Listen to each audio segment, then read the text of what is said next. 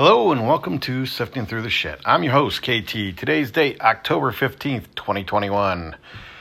So I was listening to Ted Cruz podcast today where he tries to break down why Mitch McConnell gave in to the Democrats on the debt ceiling boost, I guess, because they just kicked the can down the road till December, enough to get us through the end of the year. This is so pathetic, is really the best word I can come up with. His explanation is that, on Tuesday, all 50 members or 49 members, it's 50 members of the Senate, the Republican side of the Senate, were ready to stand firm. And then Wednesday morning, Mitch comes in and convinces, 3-4 of them to give in. Why? Well, Mitch's reasoning was because the Democrats would have gotten rid of the filibuster, which will open up the floodgates for them to get all of their House resolution bills passed, their Green New Deals passed, stacking the Supreme Courts, etc., etc., etc. What makes you think that they're not going to do that anyhow? Really, Mitch? Do you really think that this one issue is going to keep them from fucking doing that anyway? Come on, man. I'm so tired of these weasel, spineless. I don't even know how these guys stand. I've never seen a jellyfish stand outside of the water. This is so pathetic. I don't know where the world is going. I, kept hearing something big was going to happen today. I haven't seen or heard anything big happening today.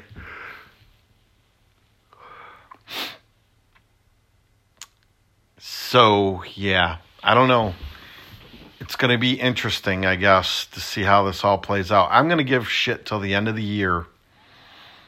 And if we've not been saved by the end of the year, if they're still saying 2022, 2024, and they've not overturned 2020, I'm just going to turn off all media. I will just use my Facebook page for surfing the marketplace and just sit back and focus on me, I guess. I've kind of given up on the whole thought of doing a run for school board. It doesn't mean I'm still not in the process of recalling all those dumbasses, because that's going to happen. It's got to happen. I don't care who sits there, but it can't be the same spineless twits that are sitting there right now.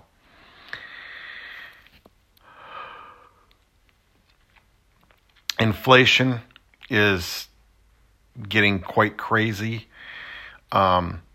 Shit sitting off our coast in container ships is getting quite crazy. I read something today, actually, that was talking about how part of the issue is California laws in the trucking industry. Apparently, you cannot own a truck that is older than 2010 in California due to the emissions. And I can testify to that because it was around 2007 that the emission standards started being imposed on diesel trucks with their diesel particulate filters. Those started coming in around midway 2007. I know this because I work on trucks, and I have some early model 2007s that a muffler is $100. I've got some 2009s that a muffler is $5,000. Now, there's also mention that people are not buying new trucks in the state of California either, because they are banning all diesel trucks, semi-trucks by 2035. So you're going to buy a truck, use it for 14 years, and then just kick it aside? Probably not. And the new, non-combusted engine type trucks, they don't have the range that a combustion engine truck has. And I've been saying this is going to be a problem for trucks.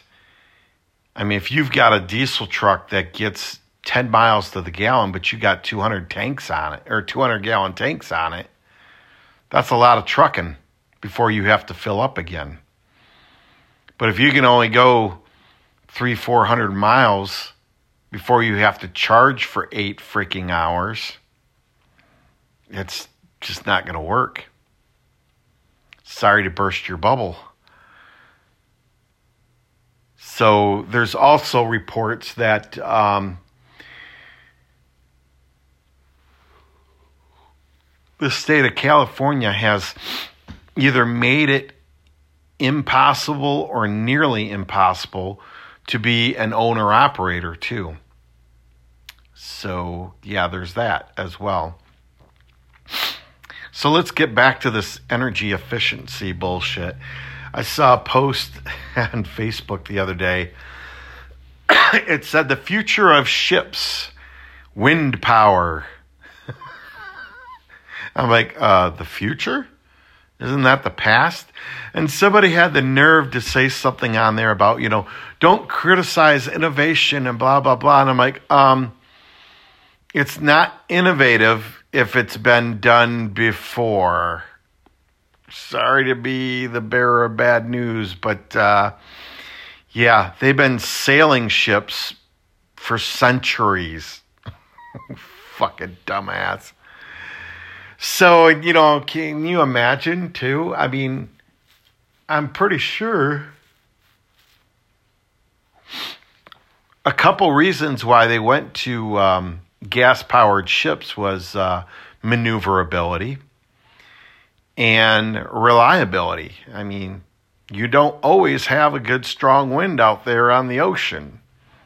Yeah, more times than not you do, but is that wind also blowing in the right direction? I don't know how to sail. In fact, I don't know how you sail against the wind, but I imagine there is a way. You probably have to zigzag back and forth, inching your way along. These people are just, the stupidity here is mind-boggling to me.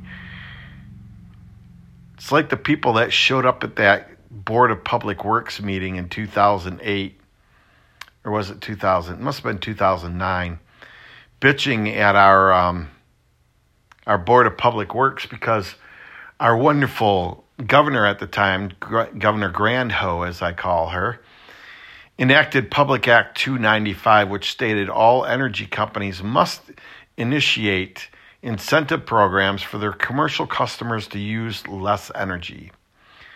In other words, pay your customer to use less of your product. That makes sense, right? And these people are, you're not doing enough and blah, blah, blah. And I stood up and I said, now wait a second. How many of you people here rode here on bicycles? How many of you are eating by candlelight tonight? And what are you heating your homes with? You are telling this business, and even though it is a public entity, it is still a business to sell, and actually not even sell less of their product, but pay you to use less of their product. What do you think that's going to do to the cost of that product in the first place? Supply and demand, baby. And I actually had a couple people afterwards come up to me and thank me. And they're like, we didn't really look at it from that perspective. And, we need to do more on our own part. And I'm like, well, I appreciate your honesty and thank you. I just, it's mind-boggling to me how stupid people can be. I mean, just flat out, I don't know how you manage to tie your shoes, leave your house, and not accidentally kill yourself somewhere along the way. It's just like wages. You know, people crying and bitching and moaning about a livable wage. Well, you know what? Every fucking McDonald's and Burger King I drive past now, hiring $15 an hour, hiring $16, $17 an hour. Well, you got your minimum wage up, but I'll bet you there's still people out there living in poverty. Why? Because you make believe that this wage increase is coming from the owners. It never comes from the owners. Yeah, they might take it a little on the chin at first, but when you go from $10 an hour to $15 an hour, that ain't coming out of the owner's pocket. I'll damn well guarantee you that. Your prices are going up. And so now your $5 an hour wage increase and the increase in the cost of goods probably is costing you $7 an hour. And the people who were making $15 an hour, they didn't get a $5 an hour raise. They may have gotten $1. So you're hurting more people than you were helping.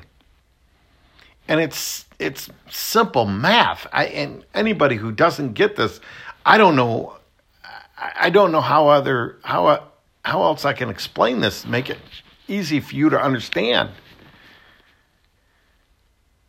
The only way that that's going to change is for it to become a completely socialist, communist system where the government owns everything. And you know what? There's still going to be poverty. In fact, a mass majority of the people will live in poverty then. And the few elites who, know people in high places will be the ones living in mansions, driving nice cars, having servants. And do you think you're going to have servants, or do you think you're going to be somebody serving? Living in a shithole shack out in the back 40 of the property.